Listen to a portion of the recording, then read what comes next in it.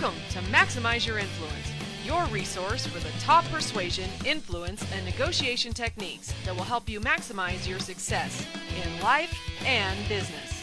And now, here are your hosts, Kurt Mortensen and Steve Olson.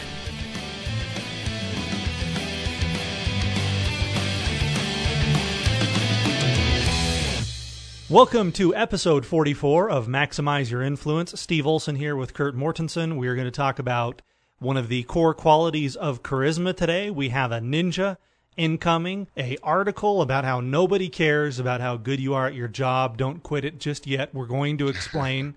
I have just recently returned from a trip to Dallas, Texas, where I did the food thing. That's a good place to do the food thing. And was that a barbecue food thing, or was that just the overall Texas food thing? I did the barbecue thing. There's a kind of and some people might sneer at this, there's a chain in Texas called Rudy's Barbecue, like Rudy's Country Store and Barbecue, and I really love it there. I think they have good barbecue. So I had that. I had some Tex-Mex, which is a big deal down there, but it was great. I probably put on 3 or 4 pounds and have been working on running them off this morning. How's it going with you, Kurt? Things are going well. I didn't travel last week. Did have a birthday last week, so that was good, and did have plenty of fine foods and some things that my family took care of, so that was good. So as far as travel, not much, but enjoyed the time at home, got a lot done, and enjoyed doing some years. Well, that's great. On behalf of the listeners and I, we'd all like to wish you happy 70th birthday. Congratulations. 74th or 82nd. What are those? Well, yeah, you have a harder time remembering the higher they get up. 92, 46. What are those? I know I did years. Which year? I don't know. After a while, it just all blends together. You know? Yeah, I think a lot of people, the older they get, the more they're just like, okay, let's just get this over with. I don't want any birthday shenanigans. Was that how it was for you?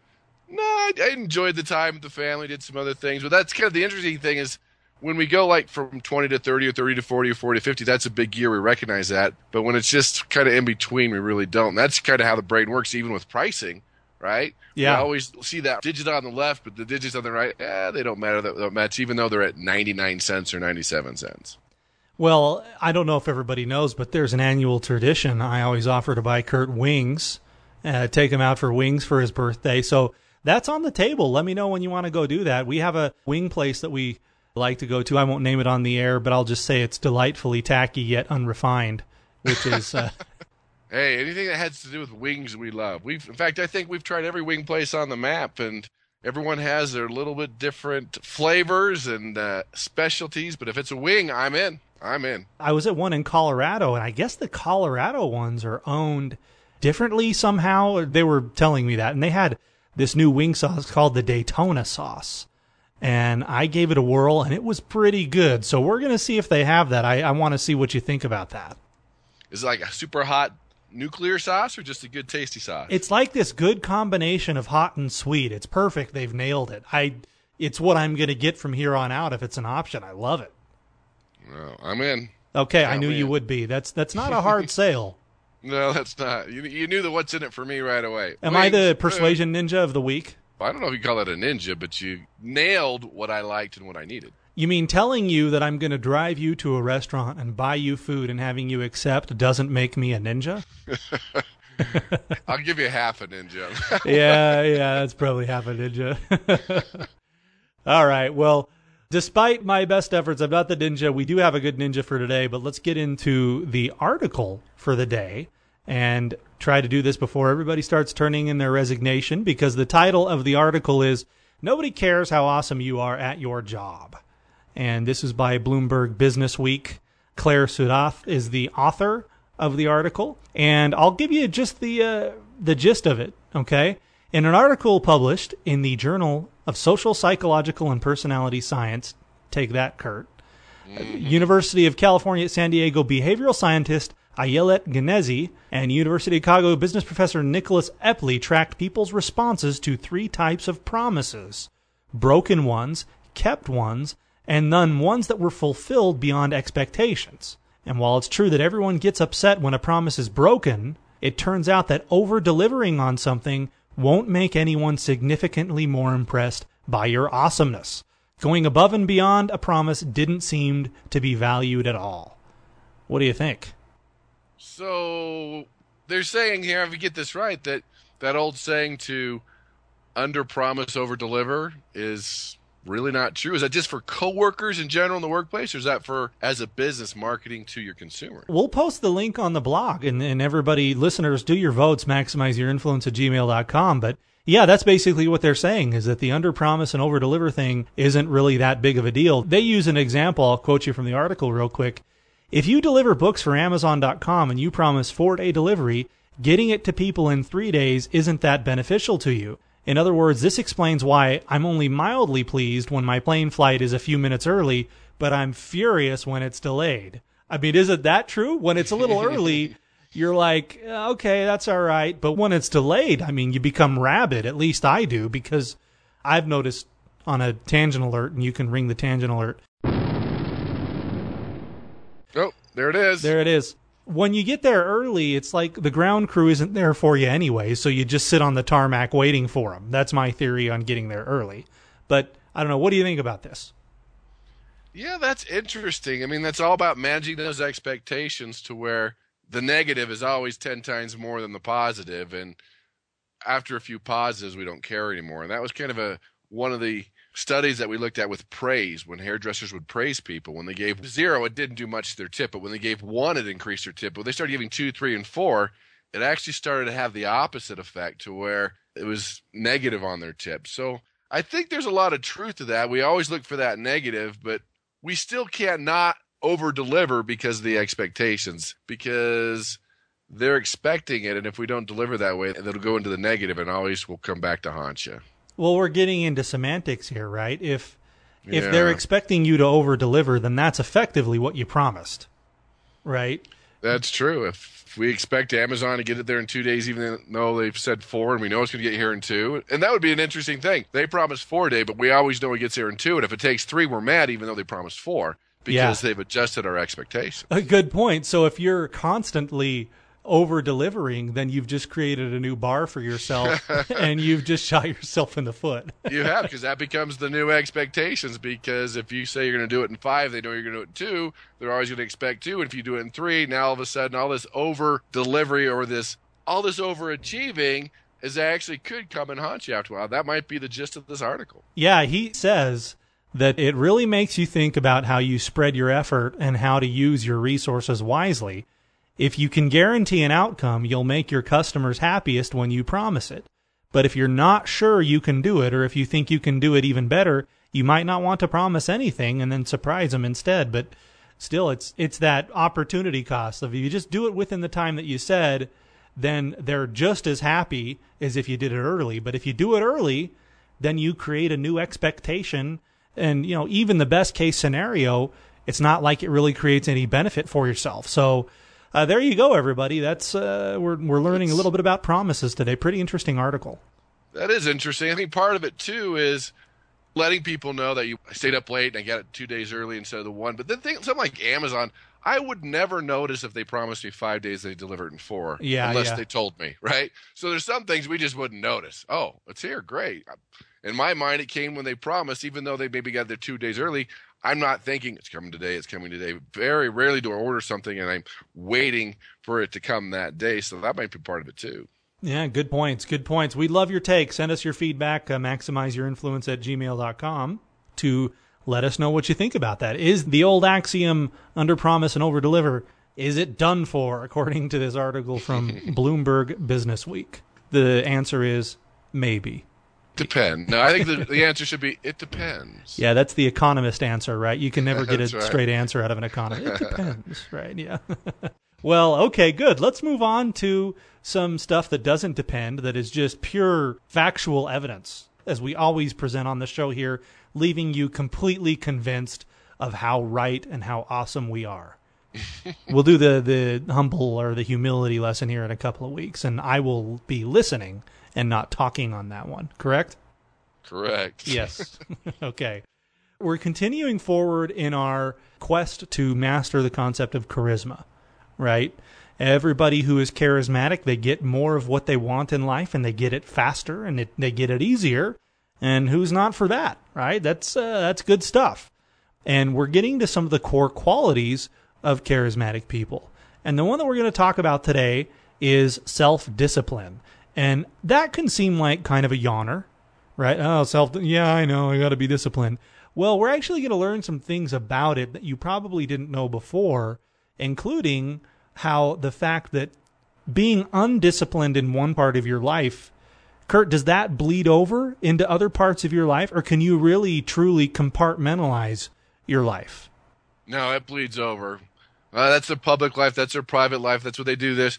It all bleeds together. So if you don't have willpower in one aspect of your life and you do it in another aspect of your life, that affects every aspect of your life. We can't compartmentalize the different aspects of our life. When we're out of balance in one area, it affects everything else. Just like a mutual fund, if there's one bad stock, it affects the value of the mutual fund. Just like one bad habit can affect every aspect of your life. Absolutely right. Absolutely right. So, Harry Truman, you have a great quote in your book. In the lives of great men, I've found that the first victory they won was over themselves. Self-discipline with all of them came first. I was thinking about this. I was flying out to Dallas a couple of days ago, and I decided to download a movie onto my iPad. The movie I downloaded is now my favorite movie. It's called Lone Survivor with Mark Wahlberg. It's the quasi-documentary, but a dramatization of Operation Red Wing, where some U.S. military lost their life in a very heroic operation in Afghanistan. And these soldiers were part of the military, Navy SEALs, and it showed a lot of what they go through to get in the condition that they are. And the physical trauma that these guys endured on this mission while still being able to fight is pretty shocking, where you or I might get a bump on the head and we're done. These guys, many of them had been shot a few times, sprained ankles, broken bones, concussions, and they were still fighting. I thought, that is amazing discipline. Think how much they've mastered their mind to tell their body to keep going and to keep doing these things that normally the mind is going to say, we've had enough, we can't do it anymore, and what limits they're able to stretch beyond. And that's in a physical environment. How does it apply to a persuader who wants to increase their charisma? How does self-discipline come into play here?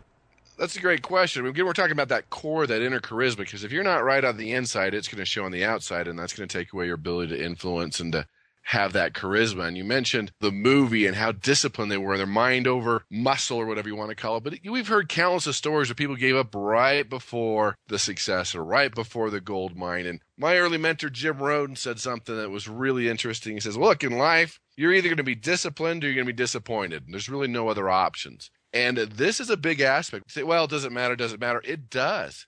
Because the studies show that talent is not the major cause of success with athletes, scholars, or artists. It was their drive and their determination, their self-discipline. And when we look at mental toughness and sacrifice, this is what brings that self-discipline and that charisma. And that's what we know with charismatic leaders, is that they're committed to their mission and to their occupation. And that's the big aspect of what we're looking at here. Discipline and willpower are also known as inner strength, because we've all had a day, it probably happens every day, when you don't feel like doing the things you know you need to do. So having that self-discipline, motivating yourself, picking yourself up after failure, staying focused is a big aspect of every aspect of your life. Everything you do will come back to this willpower, this self-discipline. And if you aren't disciplined, you will be disappointed. That's a great quote. Jim Rohn, he's a quote factory. A lot of good stuff. So you, in your book, gave some points about how we can really harness this a lot more and come across as more charismatic as a result. And a few of the things that you said in order to really jack up this self-discipline, number one was to break your goals down into smaller steps or smaller pieces. And I've been going through a new workout program, one of those that you follow on the video by that Beachbody company, and they do some good workouts. They've got some really good ones. You'd be sore after those. I can barely walk. Yeah, it's pretty rough around here. And I got to do it extra hard after those 3 days in Texas because I pounded on the calories. But the lady doing the workout, she keeps saying that, hey, you can do anything for 60 seconds, right? Don't think about the previous exercise. Don't think about the next one. Think about this one. Give it everything you got for 60 seconds. That's kind of what I'm thinking about here is, if you've got goals or you've got things you're trying to achieve and your discipline is waning and you're having a tough time, you've got to break this up into smaller pieces that you can manage. What do you think about that? That's very important, because the human brain, when it gets overwhelmed, when it's too much, it's too big, it shuts down. And this is important for two reasons. when you're influencing somebody and it's too much information, they don't get it, they don't understand, it's too much to install, what about this? They will shut down and you can't influence them. If I've come back from a trip from Asia, my publisher's got things to do, and I've got things to do, and my kids got things for me to do, I just end up taking a nap because there's just too much. And when that happens, when you're feeling overwhelmed, you got to break down whatever you're looking at into smaller, manageable, bite-sized pieces. That'll keep you motivated. That will keep up your self-discipline. Another point that you give in your book is to visualize what you're going to get rather than what you're giving up. Is there something that happens on the brain level there that allows us to be more disciplined when we're thinking of a reward versus what we're losing? Well, there's two aspects here. So what we're giving up versus what we're going to get. So the universe will not reward us physically until we can see it mentally, until we can visualize it. Just like that Olympian, they visualized that victory so many times, thousands of times, that it's become just a belief for them. So until we can see it visually, until we can control our thoughts, until we can taste it, touch it, feel it, it's not going to matter. So we need to see it in our mind. Versus if we're focusing on what we're giving up, if we're trying to lose weight and thinking about, oh, those French fries, oh, they're so warm. No, I can't.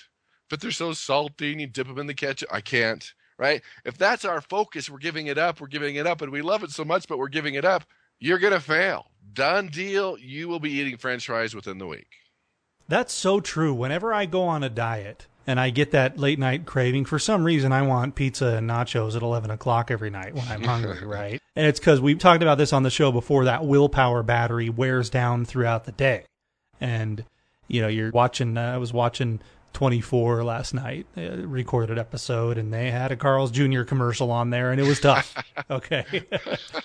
But it's when you go in those hardcore diets and you're thinking of what you're giving up, it ends in a flurry of bean burritos every time. You just totally fall on your face because you're dwelling on what you're giving up as opposed to this is what's happening and this is what I'm getting as a result of it. And I think it really ties in with the third thing that you said in your book, which is to monitor your progress on an hourly and daily basis, because when you see that progress, it does make it a lot easier to dwell on what you're getting as opposed to what you're giving up, doesn't it? Absolutely. Many of these weight loss centers, they have you write down everything you ate and how many points is that and what's it going to do to you. You have to keep the score. Nothing's worse than not keeping the score. I guess we'll be talking about the weight topic today. If you're not weighing yourself every day, okay, you're not keeping score.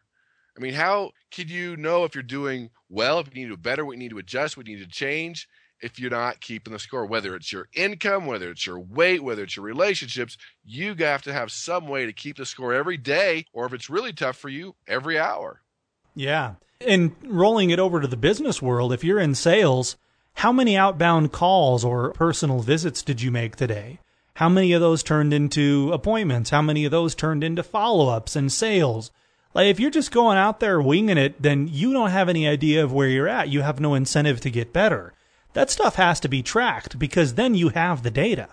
Then you know, okay, last time I set the appointment like this, I told them this. This week I'm going to try it like that, and I'm going to see what I get. I think some people, especially the yellow personalities, that's just going to drive them nuts. They're not going to want to keep track of that. But the more analyticals and maybe even the red personalities are going to appreciate the fact that if it's not getting measured, then there aren't going to be results. There's no incentive whatsoever. Exactly. So you make another point here, too, about this is really important. I had an aha moment about this a couple of years ago, but make sure your objective is really what you want. That's true. What do you have to say about that? I mean, what do you mean? Well, again, I guess our focus is going to be weight today. I mean, we all tend to look at that. After the chicken wings rant? Yeah, it's going to be, let's talk about this, something we all need to focus on where clearly. Is it a change or is it an alteration? I mean, change comes from inside. You're doing it. You want to change. You're making those adjustments. An alteration is you're eating the carrots and broccoli when everyone else is around and you're showing everyone how well you're doing. But the minute and this is from somebody in my family, they have to go to the hardware store after dinner. And of course, it's the fast food, the McDonald's, the Wendy's, the few things. So when no one's watching, it doesn't become a goal, number one. And number two, sometimes you think you have a goal or a target that you're really excited about, but ultimately like, hey, that never was mine. That was just was given to you through osmosis. And it never really was something that you're passionate about or you liked. You were just supposed to like it. So you pursued it. Then you realized you didn't.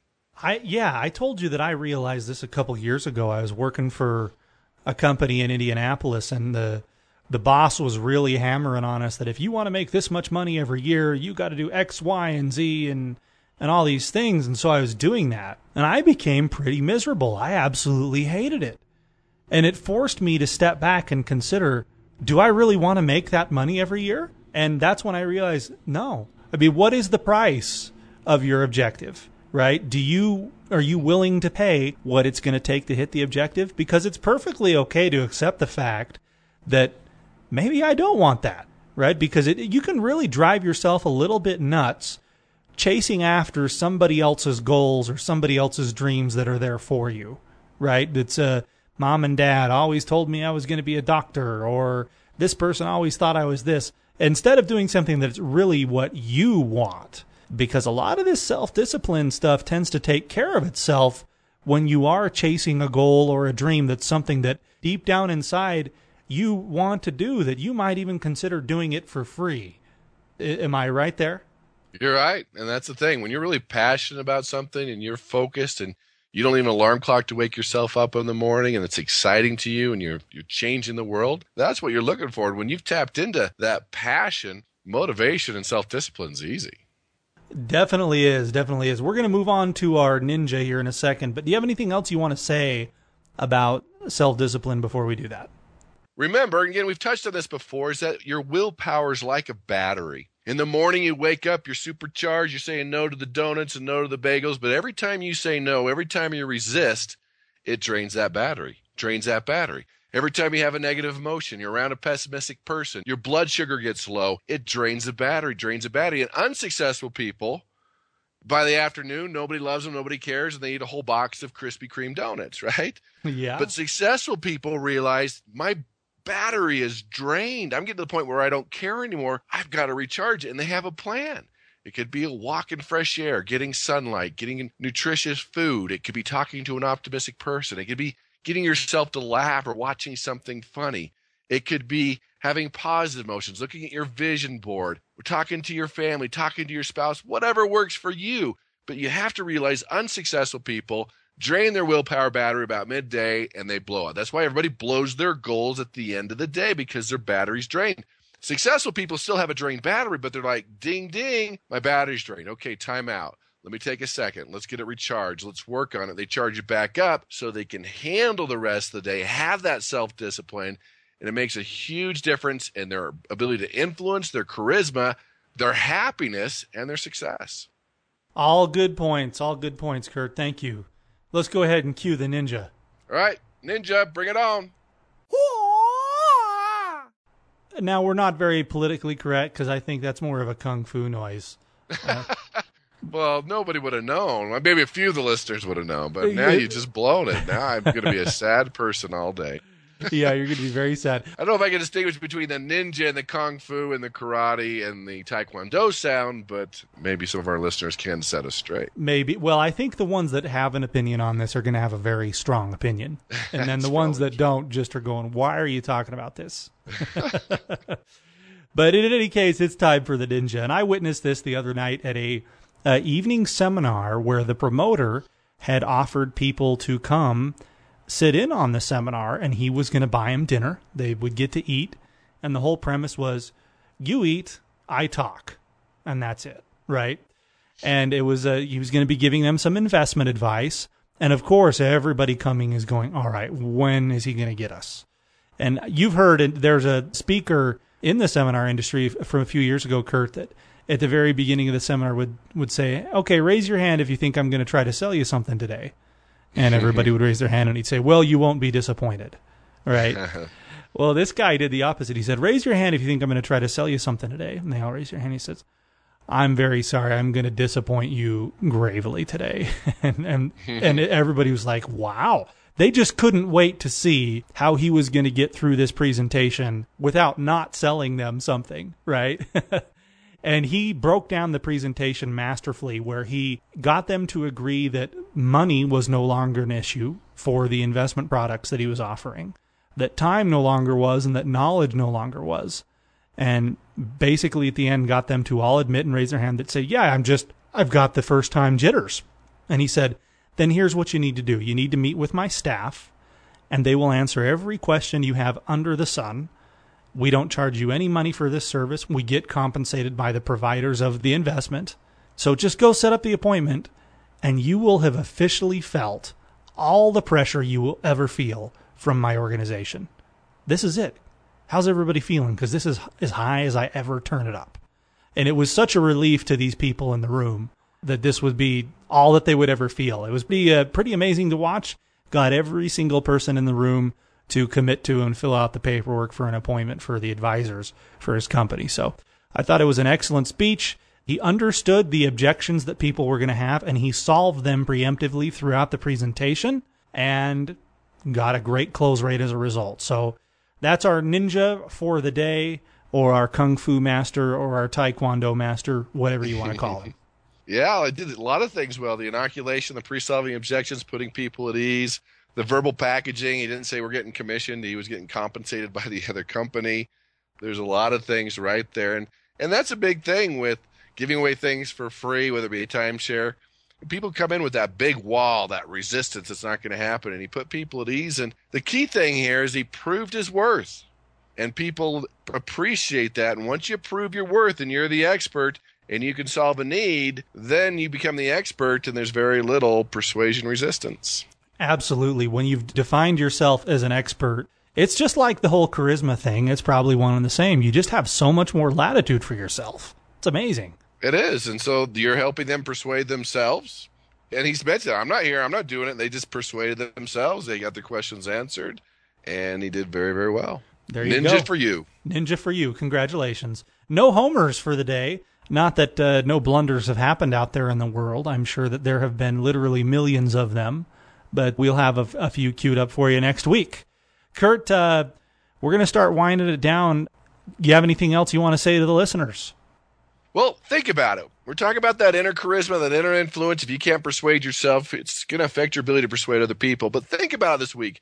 Choose that one habit, that one piece of your life, that one thing that you're doing that's really holding you back from achieving your objectives. Because don't get stuck in that trap. Well, it doesn't matter. It doesn't matter. It doesn't matter. It matters. It absolutely matters. So I want you to think about this week, what is that one thing, that one habit, that one thing that you're doing that's affecting every aspect of your life, from your relationships, from your ability to influence, and let's fix it. Let's take a look at it. Now, the biggest thing here is identifying it. We've identified it, and let's come up with a plan to fix it, to change it, to become more congruent, increase our self-discipline, and it will affect every aspect of your life. It'll increase your success and happiness. There's no way around that. Yep, there you go. There you go. Break it into smaller steps, visualize it, and monitor your progress on a daily basis, and make sure it's what you really want to do. That's really what we broke down for you today, and we're going to continue breaking down the core qualities of a charismatic person next week. Please subscribe on iTunes. Leave us a review on iTunes. That really, really helps out the show when other people can see that, oh, yeah, this is a good show. I want to listen to this thing. So you can do that by just typing in Maximize Your Influence in the search bar within iTunes. And we're on Stitcher Radio as well, and you can always listen to us at MaximizeYourInfluence.com with a new web redesign to come shortly. Yes. In our quest to become legit, along with our... Yeah, we're trying to get there. We need to break that down to smaller pieces. Yeah. Web design and running that whole circus, not my favorite thing to do, but we're working on it. So...